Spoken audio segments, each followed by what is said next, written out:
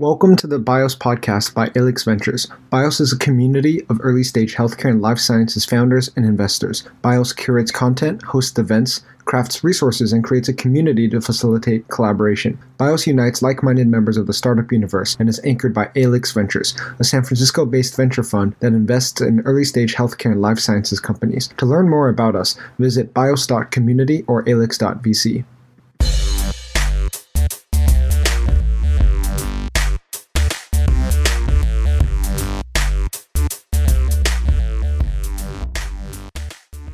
We're thrilled to welcome Vijay Pandey, General Partner at the A16Z Bio Fund, to the show today. Thank you once again for joining us, Vijay.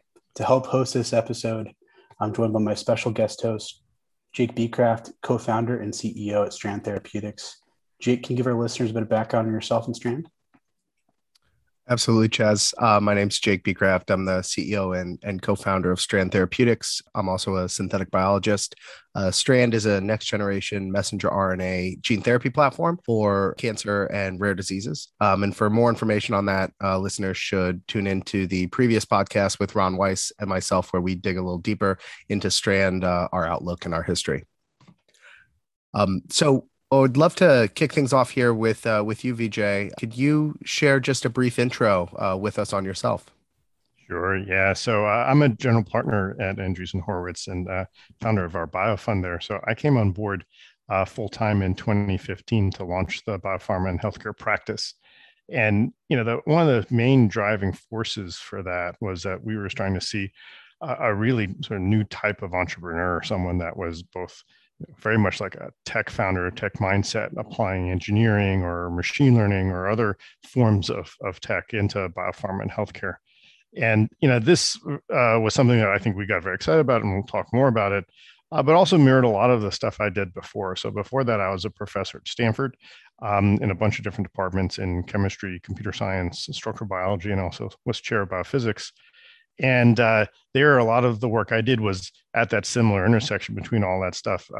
And for example, launching the Folding and Home Distributed Computing project, where we used large scale computing for the time to be able to push what one could do with computation biology.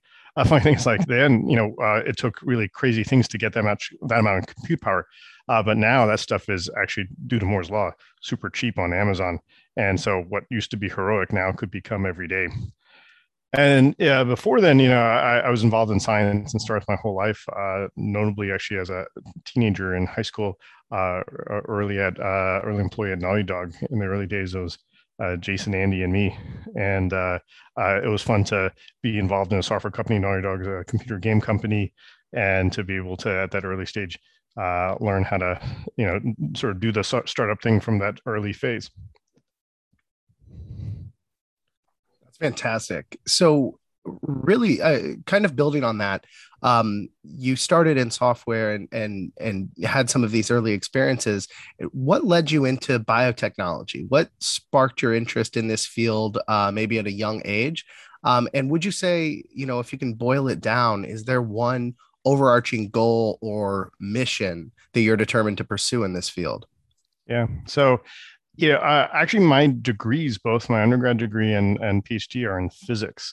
But even when I was just in college, and looking around, and so this was like late 80s, early 90s, it was even clearer then that it seemed to me that a lot of the exciting things were going to be at the intersection of computation and biology. So while I was in a physics degree, I was doing the sort of biophysics and computational biophysics of proteins and other molecules and so on.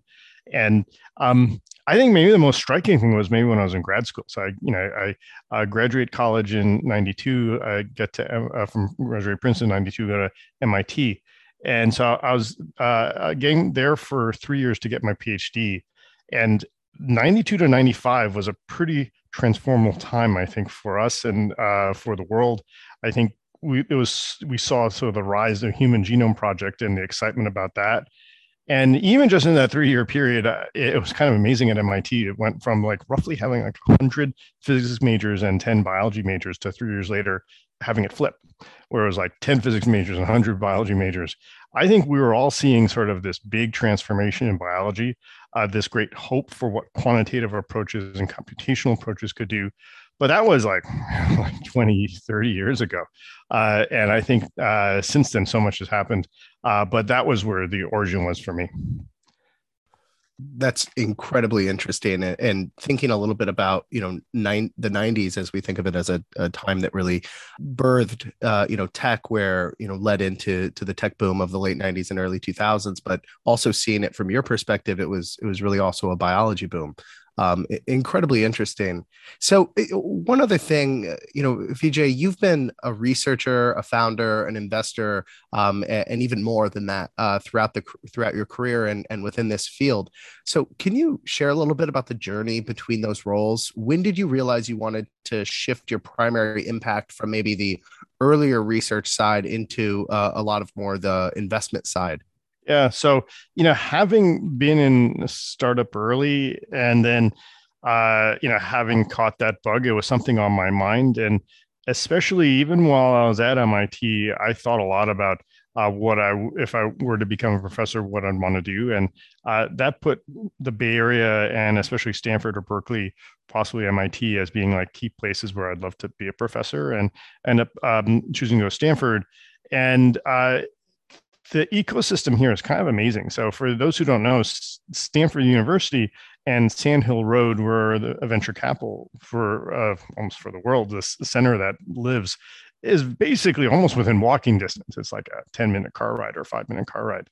And so it doesn't take long after getting to Stanford as a professor that people from Sand Hill call you for maybe questions to help with diligence. And then maybe you join scientific advisory boards or join board of directors of companies. There are companies that came out of technology from my lab. And just sitting here in that ecosystem, you're sort of a part of it very quickly, very naturally. And in looking at the nature of that ecosystem and thinking about what I like to do and what I enjoy doing, there are a lot of similarities between venture investing, believe it or not, and sort of being a professor at a place like Stanford, in that in both places, you would have a wealth of really smart people to work with. They'd come and bring their ideas, you riff with them on them. You might help fund their ideas and then help mentor them and help guide them through challenges they have. The big difference is that in many ways, venture lets you do that at a much larger scale. At Stanford, maybe a yearly budget for my lab would be $1 million or $2 million.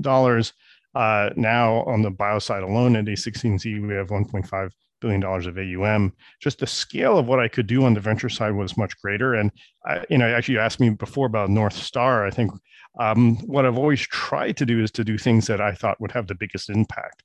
That's why biology sort of was on my mind, and to switch from other areas in physics to biology, and why venture seemed to be a natural thing to do, especially at that time where it seemed that the ideas that we and others were playing around with, through the early 2010s, were going from the place where they, could be just interesting, cool things to do to where they actually could be really practically useful, where they really could actually now make a major change in how people design drugs or think about healthcare and so on.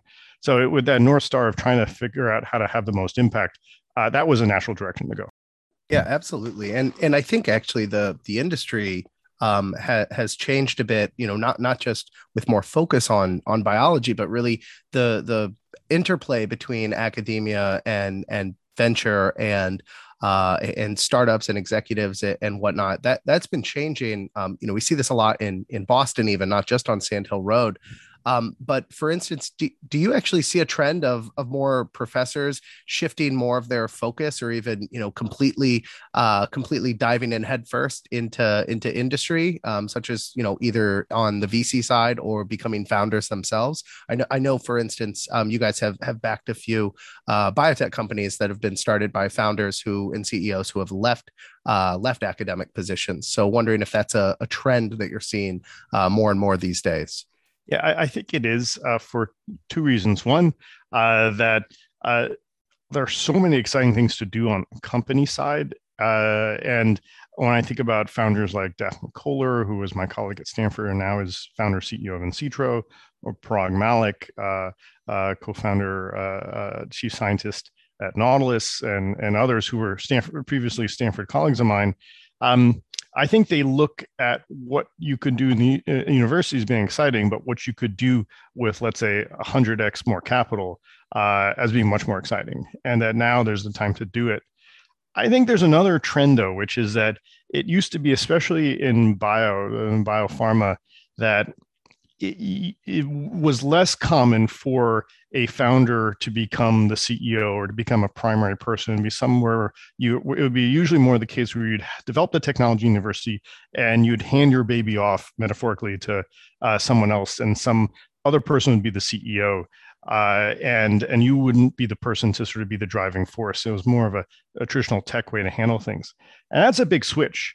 And I would argue, and I think this is something that our firm really sort of, I think, thinks about and values, is that typically these founders as CEOs or key officers in the company, they really can understand not just the first thing the company needs to do, but really the full life cycle of it, not just the first product, but really how to handle change and how to go to the next steps and go beyond. And I think that ability for people to leave universities and not just be sort of someone on the side of the company, but really the main driver, that's relatively new in bio. And I think that's become so enticing. And so I think so many of the best people now are realizing you've got the impact and you've got the ability to raise the capital and the ability to really be that driving person. That's hard to resist. I truly couldn't agree more with you. And I have to say, as an academic turned founder CEO, a big part of what's been able to happen in the industry for folks, like myself, has been because folks like yourself and Jorge Conde and the rest of your partnership at Andreessen and other funds have been kind of pioneering this founder first mentality and backing people who are subject matter experts. And, there's no real question here, but just to say thanks to you and people like you who have really helped us catalyze this movement within the industry. So moving on from there, one question we like to ask the guests here comes from Dennis Gabor, the electrical engineer recipient of the 1971 Nobel Prize in Physics. And he says, rather famously, the future cannot be predicted, but the future can be invented. And throughout your career, you've been pushing the boundaries of the possible, creating and, obviously investing in the future. So can you just tell us, from your perspective, what does inventing the future mean to you? Yeah, so that's a super fantastic, fun quote. But before agreeing with it, I'm going to disagree with it and give you the counter to that. And I think the counter to that is that actually we predict the future all the time. If I could ask anybody roughly what time the sun is going to rise tomorrow, roughly what's the average temperature in the Bay Area in September or January, next September or next January or next March. Certain things can be predicted. Certain things have cycles. And actually business has cycles. Industrial revolutions represent cycles. I think there are sort of more aggregate things that can be predicted. Whether it's going to be cloudy tomorrow or not, I might not be able to predict that, or at least like whether I can see the sun tomorrow or not might be a little more complicated. But there are things we can predict. And actually, for the things that we can predict, I think there's a lot of lessons to be learned.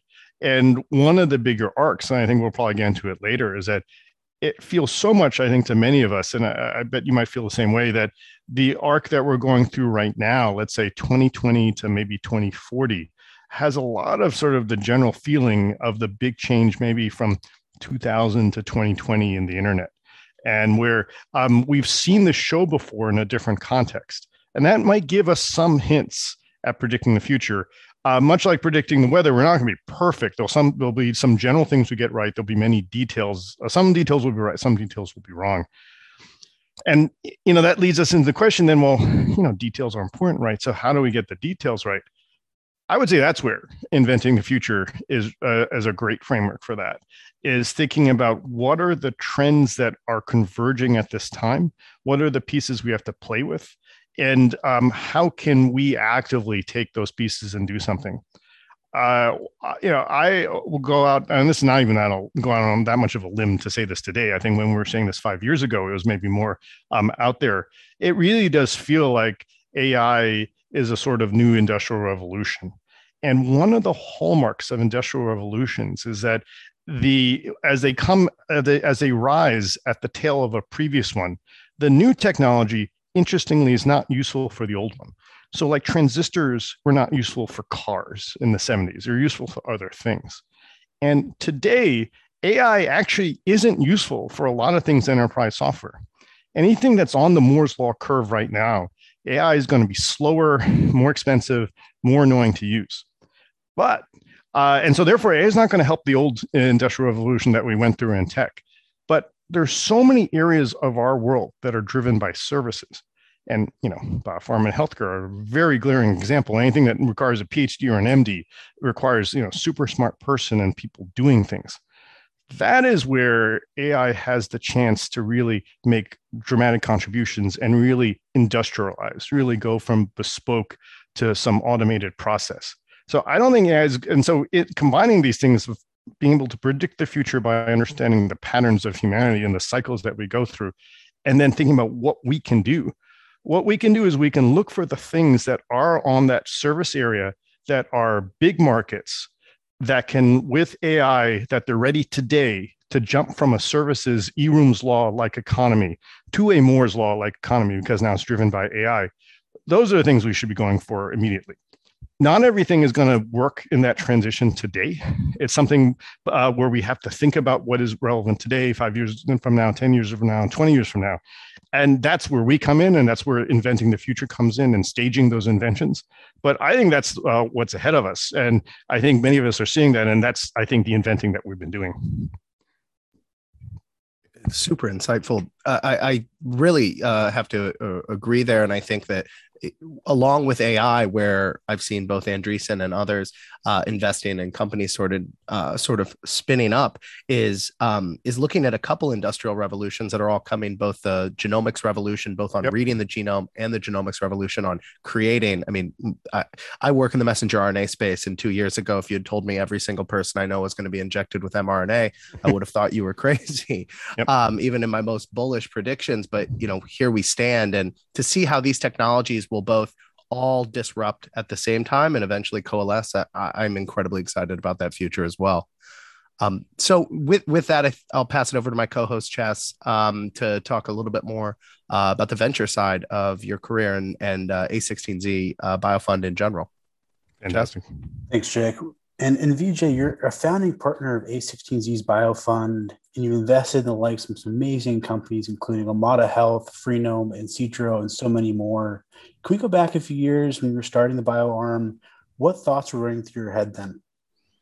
Yeah, I think, what we were seeing were things where the people coming to A16Z were, and so just to set the stage, actually, I joined the firm in 2014 as a consultant. And actually, it was a time where I think the firm created a role to try to bring in smart people and people doing interesting things. So it was a so-called professor in residence role. And so I got there, and I happened to be the first PIR that we had. And there's been subsequent fantastic people after that. But I didn't know what a PIR was. And I'm not actually sure what if the firm knew what a PIR was. So, I started to just try to do things that would be interesting and useful, and just looking for what I thought would be the next thing.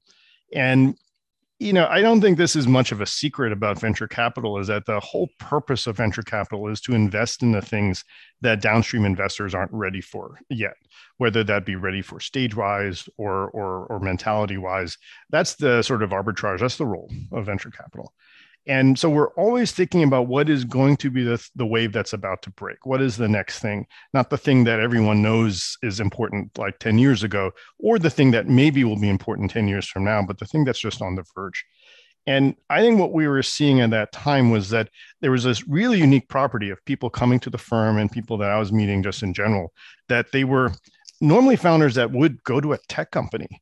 And actually, a lot of these people have bio backgrounds, and it was one of the most frustrating things that people would graduate, let's say, from Stanford with a PhD in computational biology, and they would go to Google and drop the biology part and not use the biology part.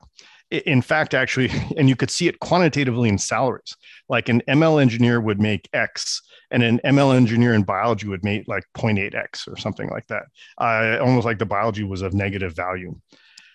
That was changing, I think, around 2013, 2014, 2015, where now these founders were coming.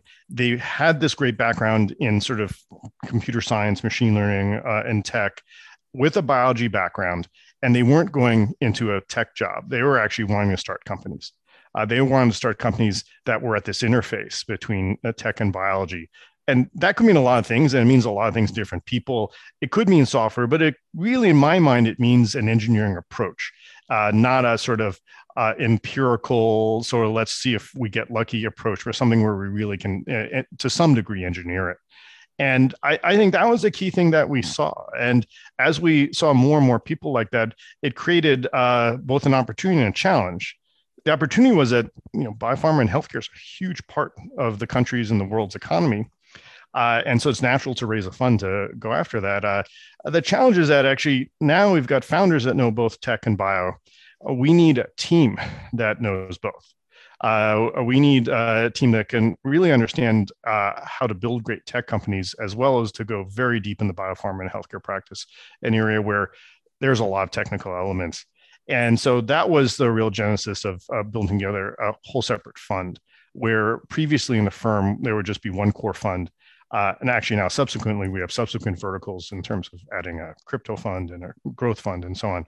But I think that was the genesis and the really requirement for that. And a lot of the mission I had at the time was not just to find these founders, but then to build out the team such that we could actually help them and invest in them with the same spirit that we would the tech companies, but with the great, hopefully, domain experience from biopharma and healthcare.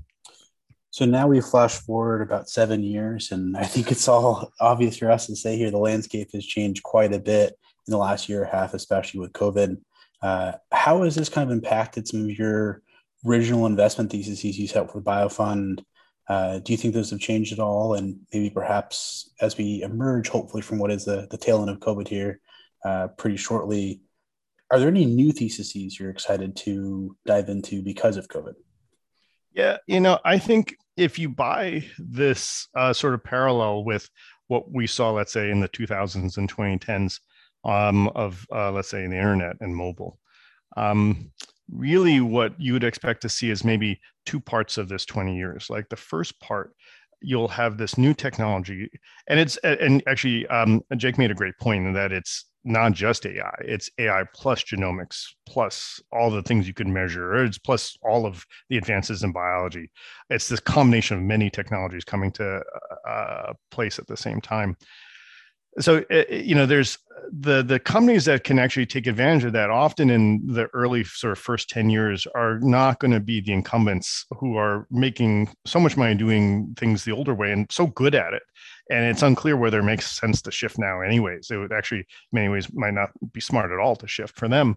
It's usually now the startups that will do this, and they have to typically go full stack.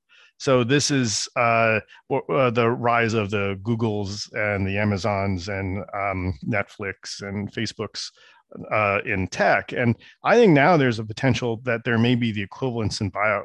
These will be a few really big in time, maybe in 20 years, companies that, due to the nature of these cycles, they have to go full stack. They can't just provide AI to pharma. They have to design their own drugs. They have to sort of be able to sort of monetize it all the way through. And I think that's what I think there's a huge potential for right now for us to be finding. And I think there's certain examples that I think are moving along that way. When I think about like Daphne and Citro, and I could go through the people that we're excited about, I think that has that sort of potential. And then, in the back end now, then there'll be a chance to bring this technology to Fortune 500, be the equivalents of the Databricks and other companies that actually just really work with the big incumbents to help provide them with the technology. So in terms of theses, I think it does seem like what we sort of laid out with the genesis of the fund has very much come to bear. And so now we have to double down and think about, okay, in terms of both predicting and making the future, what are the next steps that we expect to see? And let's add some real details to this thesis. What are the companies that will emerge first? How will we identify them? What will they look like? And obviously, you want to be able to be investing in them and helping them to really make this big impact. That's the thing that's really on my mind right now. I think that tees up my next question quite nicely. It's become pretty obvious to folks, especially through the COVID times here, that we're in the early innings of just a radical shift in biotech, what someone characterizes as revolution. If we're thinking about the 9 innings of baseball here, what inning do you think we're in as far as the tech bio revolution, and how do you see kind of A16Z was a really key piece in the internet and SaaS revolution? Yeah. Where do you see the fund's role in this eminent biotech revolution? Yeah. So I'm more of a football guy than a baseball guy. So I'll probably say we're in the first quarter of the game, but it's the same idea, maybe the second or the third inning, or first or second inning. It's pretty early. I think if there's a 20-year arc, from like 2020 to 2040, we've had the signs of it before, much like the sort of tech boom in the 2000s was really fueled by things that started in the late 90s. I think that's what we're seeing, but I think there really is a 20-year arc that we're a part of, and we're just seeing the beginning. One way to think about this is asking some very straightforward questions like, when will all drugs be designed by AI? That seems like crazy to be talking about now, right? It's so early. AI is contributing to drug design for identifying new targets and so on. But to think when will all, that sounds, that's probably far off. But 20 years, a lot happens in 20 years. To sort of put in context of another revolution, maybe also from the 2000s, it was also that time where, let's say, computation came to Wall Street. And in 2000, if you asked, when will most trades be done through computer? That might sound equally crazy. Like, how could a computer beat an expert trader? But then with the rise of quant and computation now and high-speed trading, all those trades it's almost now it gets flipped. Like, well, how could a human being beat a computer at something that's inherently a computational game? And so I think that's the transition we're going to see, but it is early, and so. But I would say, as much as we saw in other cases, even the early winners, I think, could have huge wins in terms of impact to human health. And we're already starting to see that through COVID, as well as really starting to become huge companies over that time. Great. Vijay, so I want to talk a little bit about entrepreneurship in academia. And as someone who's been on both sides and experienced both of those sectors or towers of our ecosystem, of our startup ecosystem, I think you have an interesting and unique perspective. So we've been thinking a lot about university entrepreneurial ecosystems and how there is tons of innovation, especially in biotech, happening there. So as a professor and as a researcher, how can we best unlock the latent entrepreneurial potential of university researchers? Yeah, so this is a super fun, juicy, complex topic. And I think there's a couple different aspects to it. And, it might make sense to sort of just go through the whole sort of life cycle of an idea. I think in many ways, it starts with how a lot of the original research is funded. And there's great things that NSF and NIH does, but often the most ambitious, most crazy stuff, especially in tight funding environments, don't get funded. And so trying to think about ways to change even just research funding to make it more entrepreneurial, where we're really pushing funding towards the biggest impact ideas, noting that a lot of them will fail, I think would be a good start. But maybe to the real heart of your question, I think you're already at the point where this is already there, and there's, even within the current system, there's so many things that come out of it. I think for that starting point, it's often really opaque for professors or for grad students to understand how to build a startup. You don't go to some recruiting website and look for a job that says startup founder and you apply for that. There's no one, often there's not a sense for how to who's going to walk you through that. In some cases, you've got faculty members that this is old hat, and they've been involved in starting multiple companies, and it just rolls, and that helps. But I think there are many people who just are not familiar with the process at all. It's very opaque, and they try to sort of guess. And not surprisingly, a lot of those guesses might be ill-informed if they're just really just straight out guessing. And so it's one of the things we've been thinking a lot about, is how to really try to help educate people for how that process works, what are the best practices there, and what to do. And I think the bottom line that I think there's a lot of similarities between the two, but I think people tend to apply what they know. And there's some key differences between doing great work in academia and doing great work in a startup that catch people off guard. And this is where I think people sometimes trip up. And so I think there's a lot more we can do with education. I've been starting to write some blog pieces on that to try to help. I mean, like, so one piece I just wrote was, for example, you have this whole sort of portfolio of IP. What do you do with it? Do you have end companies, or do you have one company with that? When do you want to go leave academia versus stay in academia? These are things where, especially if you ask your other peers in academia, the ones who haven't left, they may not be the best ones to advise on it. Oh, that's super interesting. I'm sure those resources are going to be really helpful.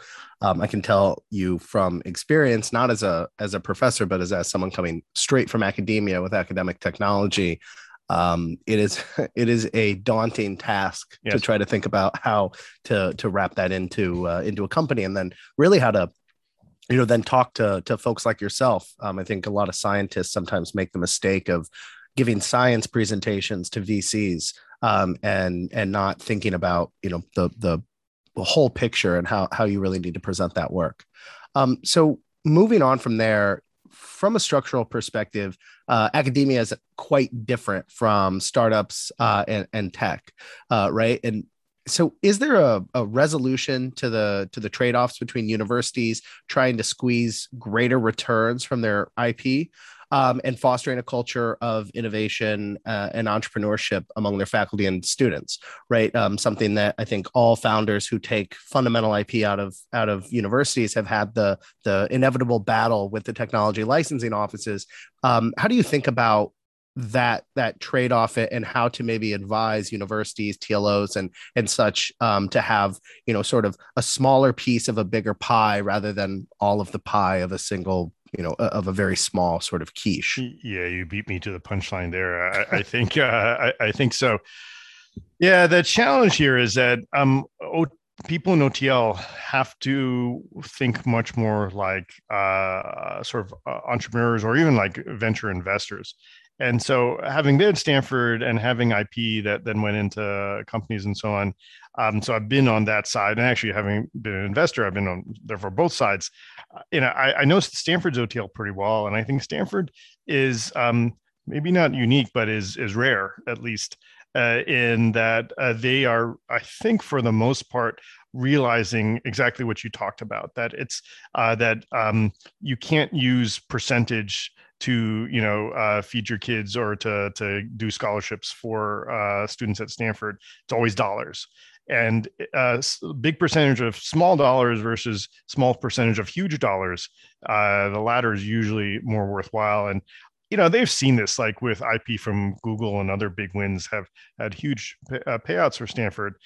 I think they have a few general principles that have worked very well. First is that I think they see the value of having the IP in the entrepreneur's hands rather than selling it off. You could imagine, like, instead of like Larry and Sergey getting the original IP for Google, which, in the end, maybe, I don't even know how useful that was compared to all the things they did afterwards. But imagine like sold that to IBM. Like, would IBM build a search engine with that IP, and would it become Google? Probably not. It seems extremely unlikely. You want those founders there driving it. And what's interesting is that mentality alone very much aligns with ours. And I think, to Stanford's OTL's credit, it is sort of, I think, a very sort of venture-like mindset. The second thing is that, if you ask for 85% of the company for this, you're going to kill the company, or it's not going to become a very large company, and other people won't be able to really contribute to it. So you can't do that. And so you have to be thinking about what is reasonable, and really thinking about the big picture. And in the end, and this is, again, not like venture investing, where venture investors won't be asking for 85% of the company. There won't be much company left to go beyond that. But there's one last thing, which I think Stanford does uniquely too, which venture can't do, which is that in the end, Stanford makes a fair bit of money from its IP. But where it might even make more money is when you walk around campus and you look at the buildings and the names on them. A lot of those are alumni who did very well and are grateful for knowing that they stood on the shoulders of giants and want to acknowledge that and give back. And Stanford probably makes more money on the donations than it does on the IP. And so thinking about this big picture, and what is the big win, and what is the way to sort of build an ecosystem, I think Stanford's been particularly good at that. That's actually an interesting part there at the end that I hadn't fully considered, and maybe a model to get through to the TLOs, or OTL, depending on what MIT calls it, the TLO. It's something I've actually spent some time thinking about, in terms of how people are incentivized as well, right? And I'm much of the viewpoint that they should be having more shots on goal as well. Yes. And really just, supporting their students, right? Yes. And that's what's going to give this school more recognition, and then hopefully more people to donate buildings. Yeah. So final part here on entrepreneurship in academia. What advice would you give to, graduate students exiting, or a PI or a postdoc looking to spin out their research or looking towards commercialization? What do you think are the high points that those sort of folks need to hear and need to understand about that process? Yeah, I think it's maybe a couple of things. One, that people have to think about the business part from the beginning. I've had people tell me, oh, look, the technology is so hard to do. The rest will sell itself. And actually that never happens in any context ever. And that, I encourage these brilliant founders to take their passion and love and drive for science and bring that into the business side. The business side won't be difficult for them. It won't be boring for them. It will be interesting. It could be something that could be a whole new passion. And I would argue they would be really uniquely capable of understanding that side, because they understand the science side and then hopefully in time the business side. So that can't be something that you just leave for somebody else. It's like if you're going to be a parent, you're not going to have a nanny 24/7 and you kind of just see the kid every once in a while. You want to be the full parent. You want to understand everything this baby needs, not just part of it. And so you've got to dive in. And the good news is doubly so. One, it's not as hard as you think. And two, actually, I think you'll enjoy it. It actually can be really fascinating. That's the first part. And then I would say the second part that is counterintuitive for academics is that there's something that's very familiar to them. Like they'll be searching for going to like the best universities. They want to go to Stanford or Berkeley or MIT or whatever. They want to be at the best universities, and they want to be in the best labs in those universities. So professors who've done the greatest things, but they don't think often of investors as like colleagues or partners in building the company. I think they think of them almost like officers at NIH or NSF. And like, oh, I could get a grant from this one person, this person. It doesn't matter where the money comes from. I could get the grant from someone, in a whole nother country. It doesn't really matter. I think it's a mistake of thinking about money as money in academia versus investors are your collaborators and someone who's going to be helping. And the money is like the easy part. In the end, there's so much money out there. Raising money is very straightforward, but bringing on the very best collaborators, or the A+ people that you could be working with, you would do it in every other context. You have to realize that it's very important to do it in this context too. I think if founders who are brilliant technical founders with an amazing new technology can deeply understand that the business side and realize that they have to bring on great people and investors have to be part of that. The people who get that, they do extremely well. And I think it's something that maybe is counterintuitive, but for those who have figured it out, they've really taken off. So Vijay, as we talk about kind of the biotech revolution at hand, many people are coining it a tech bio revolution instead, kind of the inverse of the word biotech, and really saying that means solving biological problems with more of an engineering mindset. Can you just demystify that and kind of describe that to our listeners? Like, what does it mean to applying an engineering mindset to biology? Yeah. It's a really controversial topic, less so now than it was like 5 years ago. And it's funny because some people will say, oh, we've been engineering biology for 30 years. And other people will say engineering biology is a myth or it's impossible. And it's funny people saying that when, universities have departments of bioengineering and so on. So but let me try to sort of make both sides of it. The sort of con argument, the people who say, oh, you can't engineer biology, the argument they would make is that, oh, look, biology is so complicated that you can't understand it the way you can, let's say, a silicon chip, that we didn't make biology. Biology was this process of evolution, this weird, haphazard, complicated problem. And so you can't understand it. You can't sort of engineer it the way you'd engineer a chip. And there's very notable people who've made this argument and use that as an argument to beat people over the head anytime you talk about engineering anything in biology. And I think the counter to that, even from a pure engineering point of view, at its most principles, is that there's tons of engineering where people don't understand the first thing. I mean, that's what reverse engineering is all about. So maybe we should call it reverse engineering biology if you wanted to.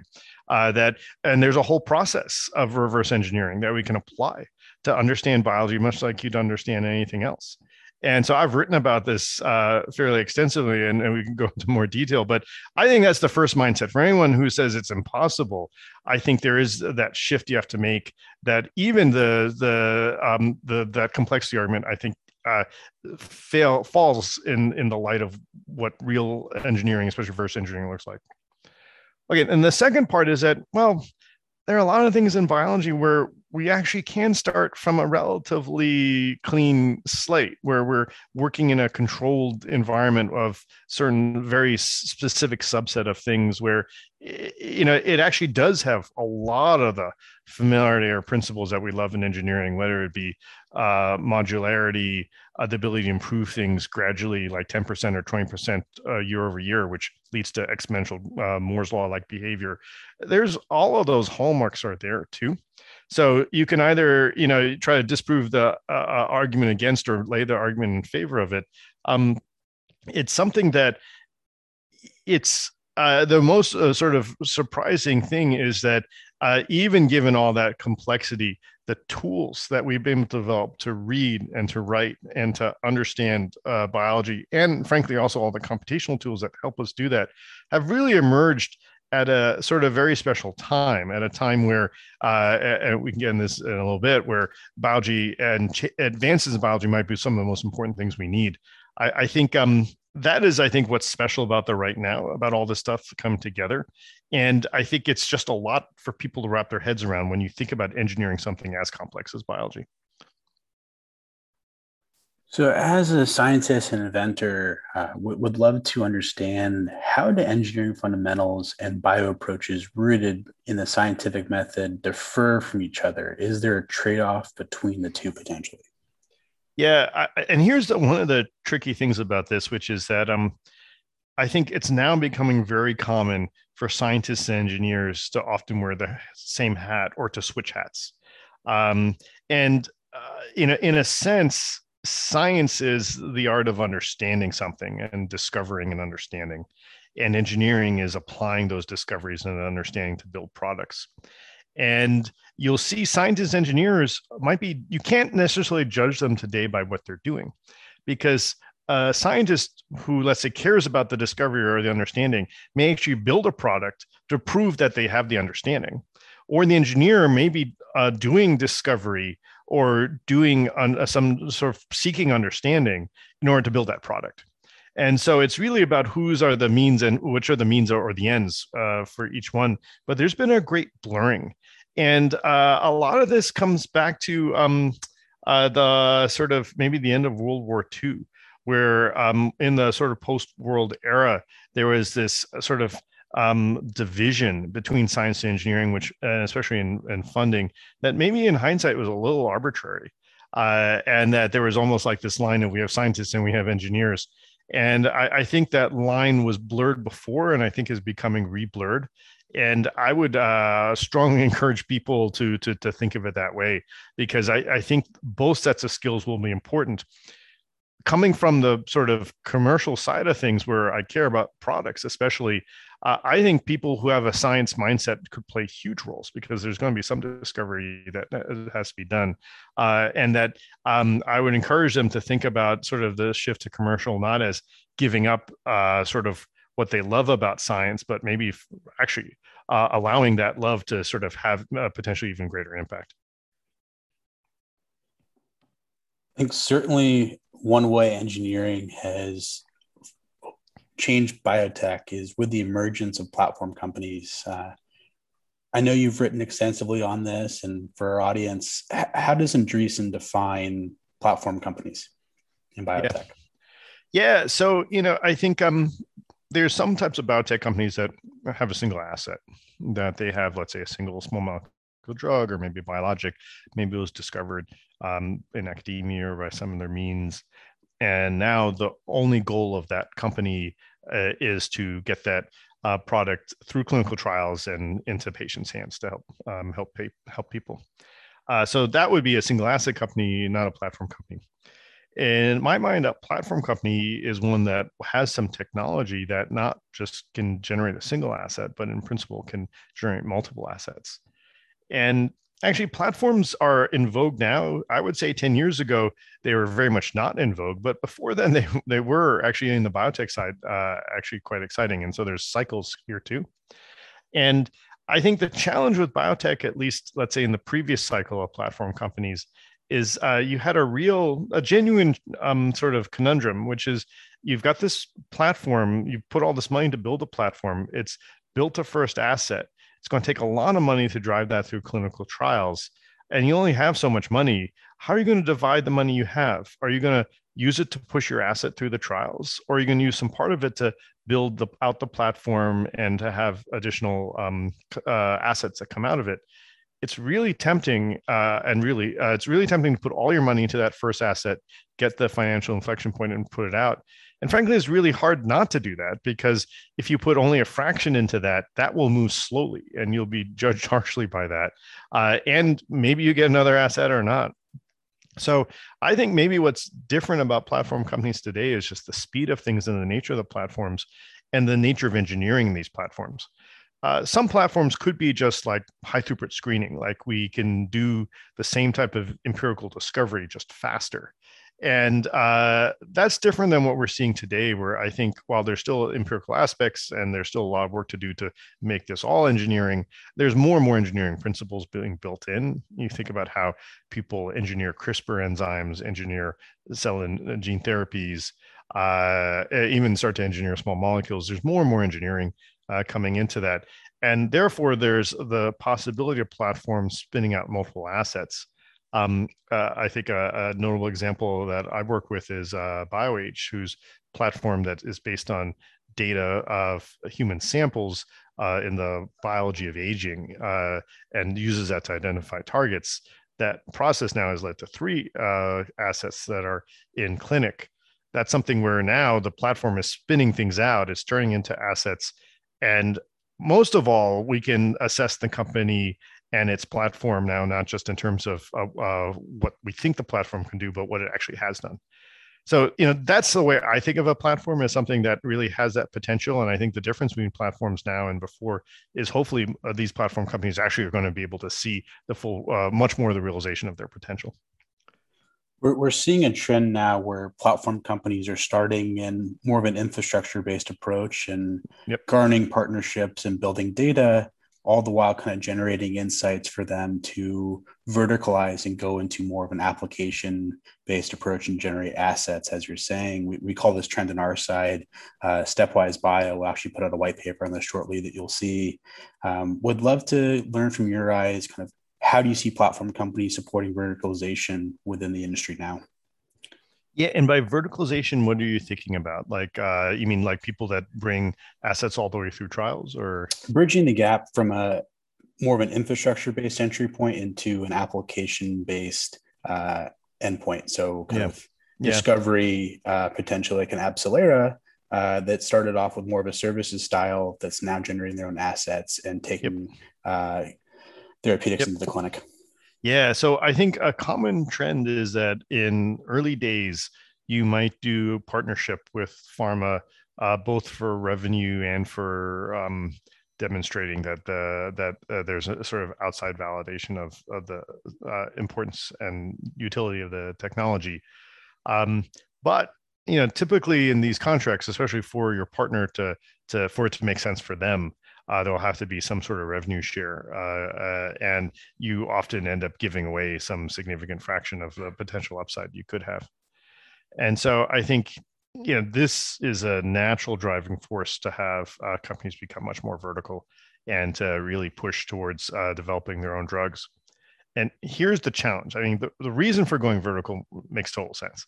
The challenge is that teams that, let's say, have a great skill at some area in biology or some area in engineering biology or some area in computation, those aren't necessarily the same skills for running clinical development and pushing things through clinical trials and doing that later stage of the vertical part. And so it's a common thing for companies to say that they're going to then design drugs, but those are a great example of words that are way easier to say than to do.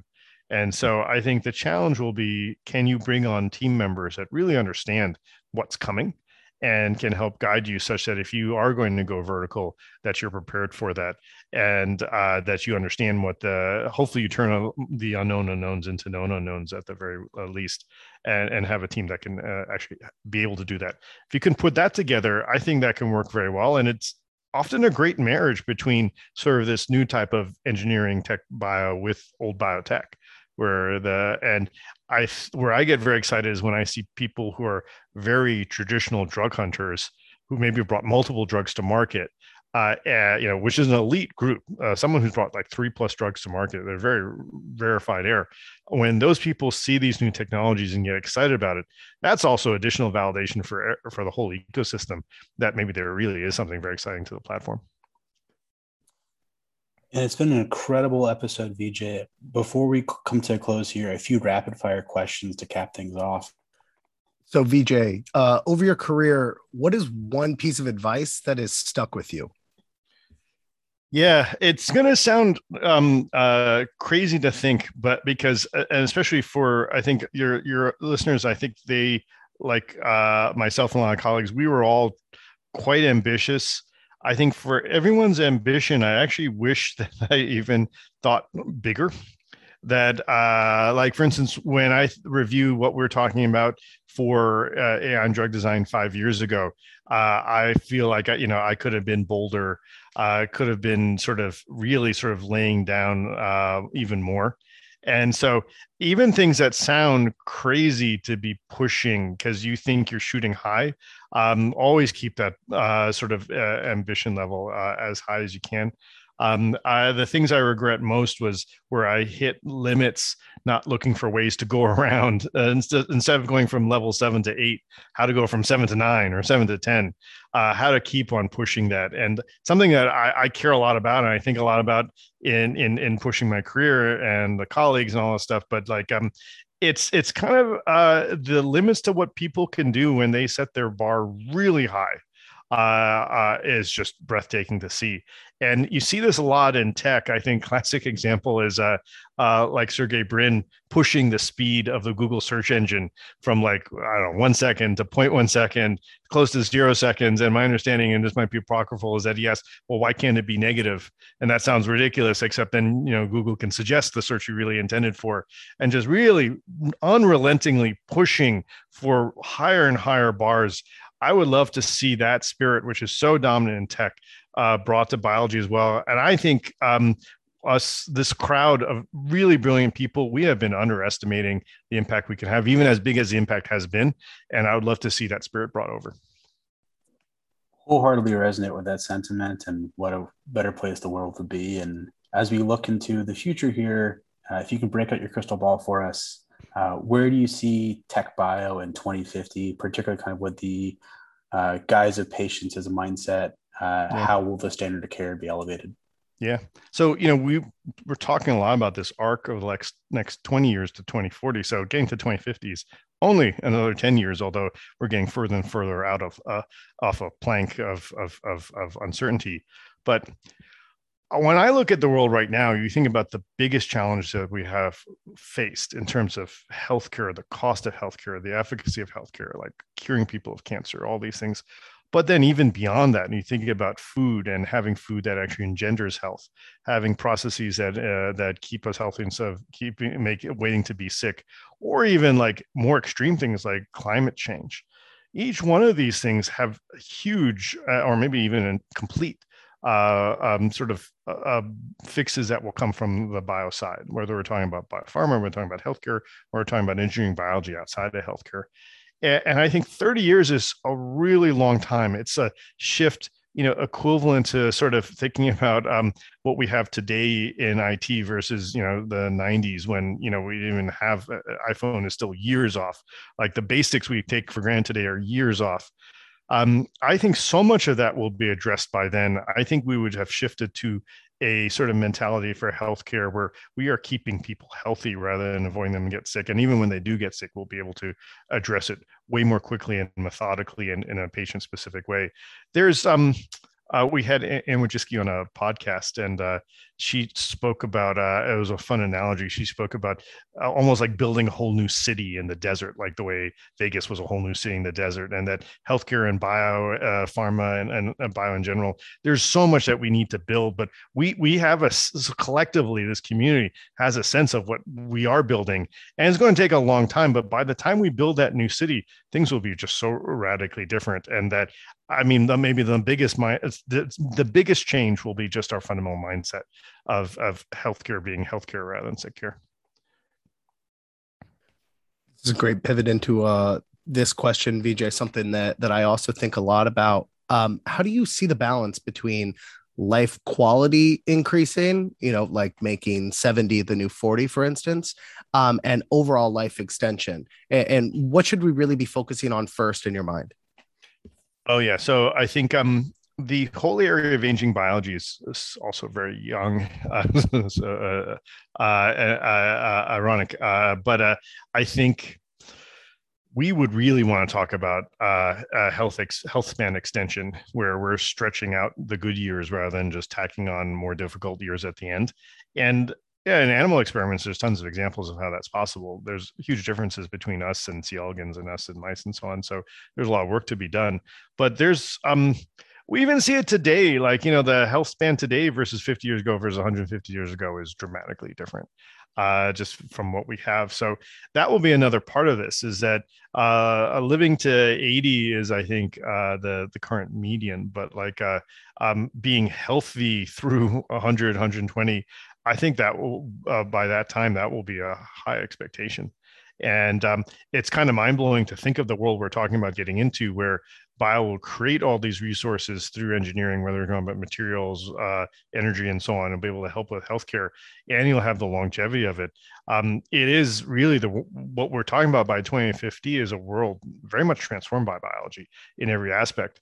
You will look around and it might not look that different, much like the world today just looks like the same world with some flat screen TVs and Alexas here and there, as it did like 30 years ago. But just every aspect of our life, I think, would be engineered radically differently. I think the exciting thing is, for those getting into this space, is that there is so much to do, and that you can be a part of getting us there. And so, I'm grateful for you guys letting me get on the podcast to really sort of help build that community. And I think together, it will be a very exciting 30 years. Thanks, Vijay. And really an amazing episode here. Any closing thoughts or shameless plugs you'd like to share with our listeners? Yeah, I'll just wrap up with this, is that obviously this is not going to be done by any one university or any one company or any one venture firm. I think a lot of the things I think about are building up the ecosystem. And that ecosystem is not just any one geography. It's not just the Bay Area, not just Boston or whatever. And so I think we spoke so much about the work to do to engineer biology, but I think we do have a little of rebuilding in society too. I would love to get people who are in high school or in college thinking about what they want to do as a career, and realizing that I think we are sort of ending or seeing we are reaching the end of the industrial revolution in pure tech, and there's still many things to do there. But this is the ground floor, exciting times for the industrial revolution in biology, and excited to have as many people as they can join this revolution. Could not agree more. And the community aspect of biotech is something that we've really tried to make big strides on our side. And thanks for your support and your colleagues' Andreessen support in helping us do so. And looking forward to our continued collaborations. Yeah, absolutely. Same here. Thank you. Thanks, VJ, for an incredible episode. We're grateful for your time and appreciate you joining us. Talk to you soon. Thanks again. Thank you. Thank you for listening to the BIOS podcast. If you enjoyed it, please leave a review on your favorite podcasting platform. For more content, please visit bios.community or alix.vc.